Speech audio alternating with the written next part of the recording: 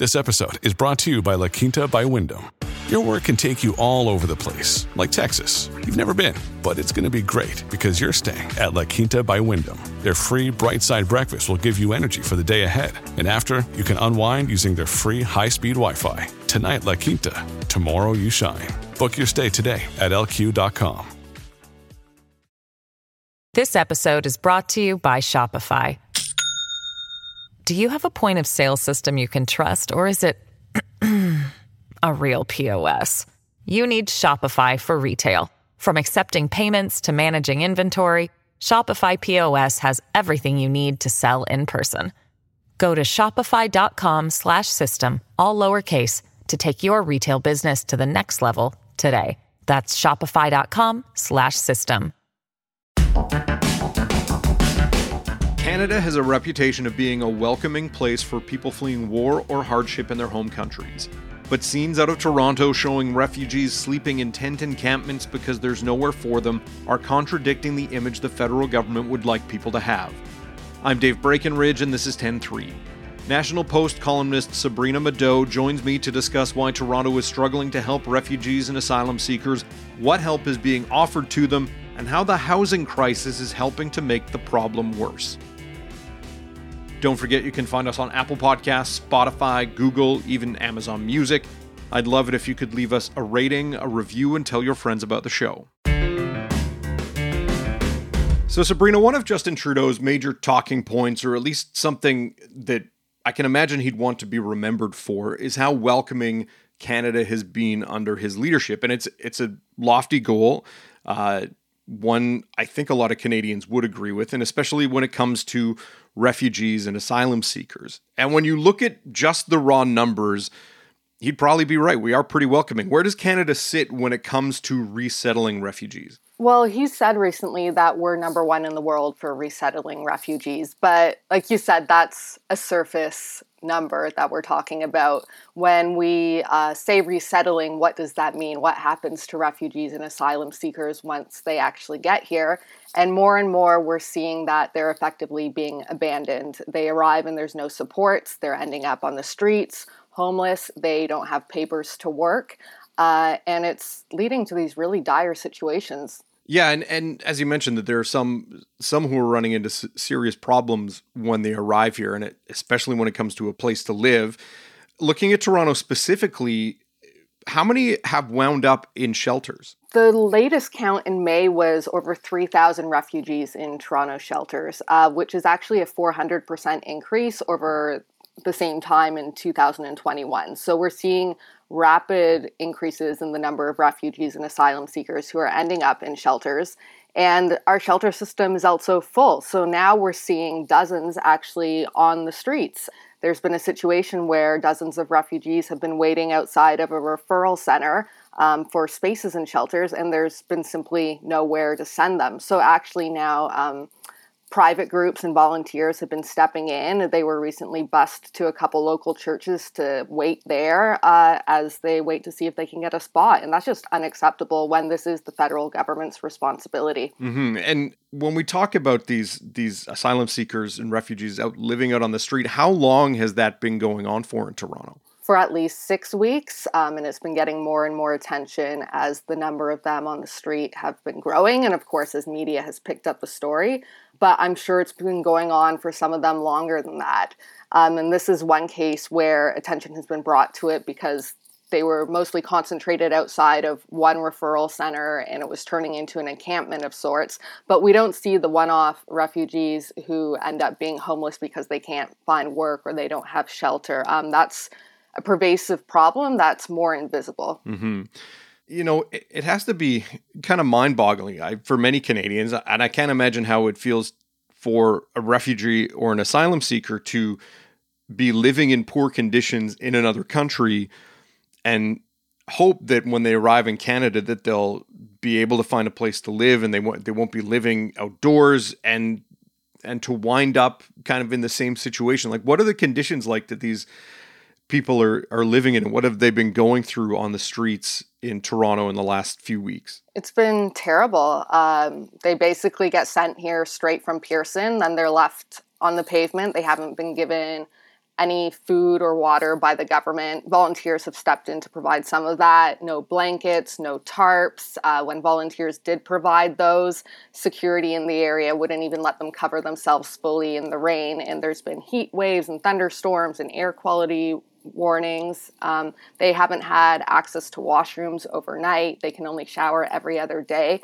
And there's actually been a few who've ended up in emergency rooms for both physical and psychological symptoms because of the stress and the trauma of being forced to live on the street after already coming from terrible situations. And as you mentioned, they've been relocated, some of them to a couple of churches, and there are agencies helping them out.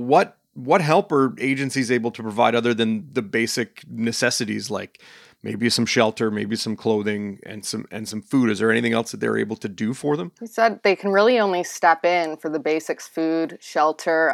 They obviously can't give them working papers. They don't really have the capacity to give them any type of permanent housing. But they've also played a big role in bringing media attention to the situation and advocacy with the government. And I did see this morning that the feds have stepped up and they are going to provide Toronto with the 97 million, I believe it was, that they asked for. But there's still questions about long-term funding, as this isn't a one-time Band-Aid that can be put on. If we are going to pride ourselves on being welcoming to a record number of refugees and being a world leader in that, we need an ongoing solution. And there still haven't been solutions when it comes to getting them working papers quickly. Many refugees have to wait 4 or 5 months once they get here to be able to work, so they can't support themselves at all and have to rely on this government funding. We'll be right back. This episode is brought to you by Shopify. Do you have a point of sale system you can trust, or is it a real POS?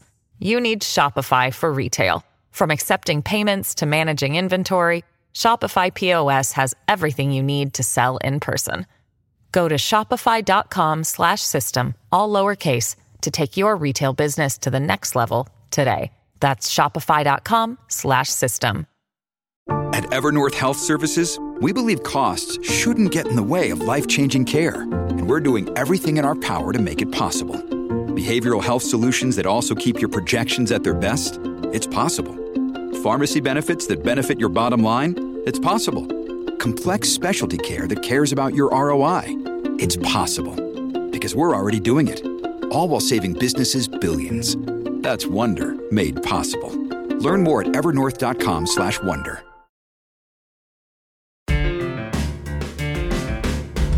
And for her part, though she's new to the job, what has Mayor Olivia Chow had to say about the situation? I can't imagine that in her mind this reflects well on any working partnership with the federal government. No, definitely not. She came out in a press conference and she looked dead in the camera and said that the federal government wasn't giving the city 1 cent to help support the refugees and asylum seekers who are here. There is no federally funded shelter for refugees in Toronto, even though they take up 30 to 40% of the municipally funded shelters. So she has been an advocate, and she played hardball with the federal government in this case, and it looks like there's at least some funding coming in the short term. And when you say that there's $97 million coming, is that specifically for shelters? Is that to find them places to live that aren't shelters? Like what does that money hope to do? And is it the kind of money that can provide aid quickly to these people? It's the number that the city's been waiting for. I think a lot of it will go to help with interim housing, but it's generally being given to the city to use as they need to support these asylum seekers. But the city of Toronto has also said it's looking for additional funding of at least $150 million more. So there's a long way to go. Up until now, word that the feds would be providing this funding to the city of Toronto. Had the government offered any explanation for the situation or a plan to help? No, there had been radio silence until really this exploded in the last week or so, both on social media, on the news, it was on the front page of the National Post. And that's when policymakers really started to pay attention. And the story was picked up by both Jagmeet Singh and Pierre Poilievre. They issued statements. Some MPs wrote letters that they posted publicly to Justin Trudeau calling on him to act. And that's why we finally saw action, because of public outrage and pressure. Mm-hmm. Now, obviously, this situation doesn't exist in isolation, as it's happening amid a housing crisis in Canada, and as Canada is looking to drastically increase immigration across the board.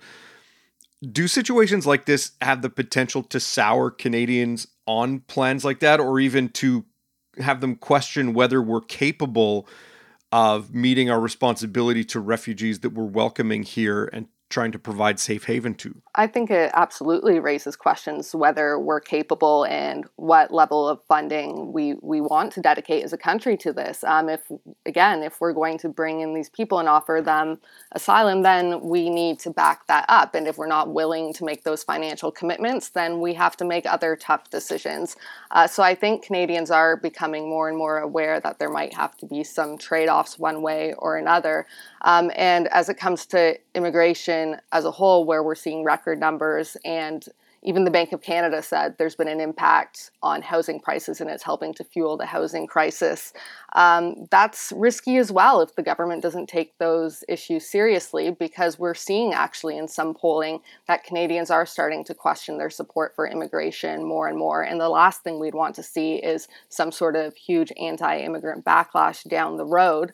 But the government risks that when they don't have a sustainable plan, whether it comes to housing or healthcare. And they are bringing in well over 1 million newcomers per year. And when it comes to the housing issue itself, are we any nearer to addressing it? Do we have any signals from the feds that they're kind of getting the message on what is a brewing crisis in many cities in this country? I don't think we're anywhere near addressing it. The federal government hasn't shown any indication that they're taking it seriously. The federal housing minister recently wrote an op-ed where he argued that mayors shouldn't be held responsible for the crisis when they've historically been holding back housing starts and been anti-development. When you look at the targets that we need to reach to get anywhere near affordability, the CMHC says we need 5.8 million more homes by 2030, and we're not even close to being on track. In fact, housing starts have been declining in recent months. And then on the other hand, there haven't been any real demand side solutions, whether that's looking at immigration, whether it's looking at how we treat mortgages and financing. There's no signal that anything is going to change anytime soon, unfortunately. I mean, as someone who covers this issue regularly, when you look at some of these circumstances that are starting to kind of push at the seams of things, do you look at it and you think to yourself, well, of course this was going to happen. How could anyone assume this wasn't going to happen? Or what do you think when you look at the kind of the totality of the issue around housing, how it has downstream impacts to affordability, and then even the homeless situation? I think you hit it on the head that everything has been foreseeable. The housing crisis didn't just happen. It's the result of policy choices. Even if you look at the effect low interest rates and QE had on spurring rampant investment in the field and the financialization of the industry, we knew what QE does. That's the actual intent of QE, is to create a wealth effect that then hopefully trickles down, and they overshot that clearly. But the problem is that politicians have always prioritized current homeowners, often older voters, people who have been beneficiaries of this crisis. And that's not to say the voters themselves are to blame, but a lot of them don't want to see the solutions that would be necessary to solve the crisis, whether that's increased density, whether that's solutions that might result in decreased house values. And until politicians are held politically accountable for the crisis they've sparked, they have no real motivation to change. Mm-hmm. Well, I know it's a complicated issue, but it's one that Canadians are very keen when it comes to looking for solutions. Sabrina, thanks for your time. Thank you. 10-3 is produced by Tyler Dawson. Theme music by Bryce Hall. Thanks to my guest, Sabrina Mado. More from her at nationalpost.com. I'm Dave Breckenridge. Thanks for listening.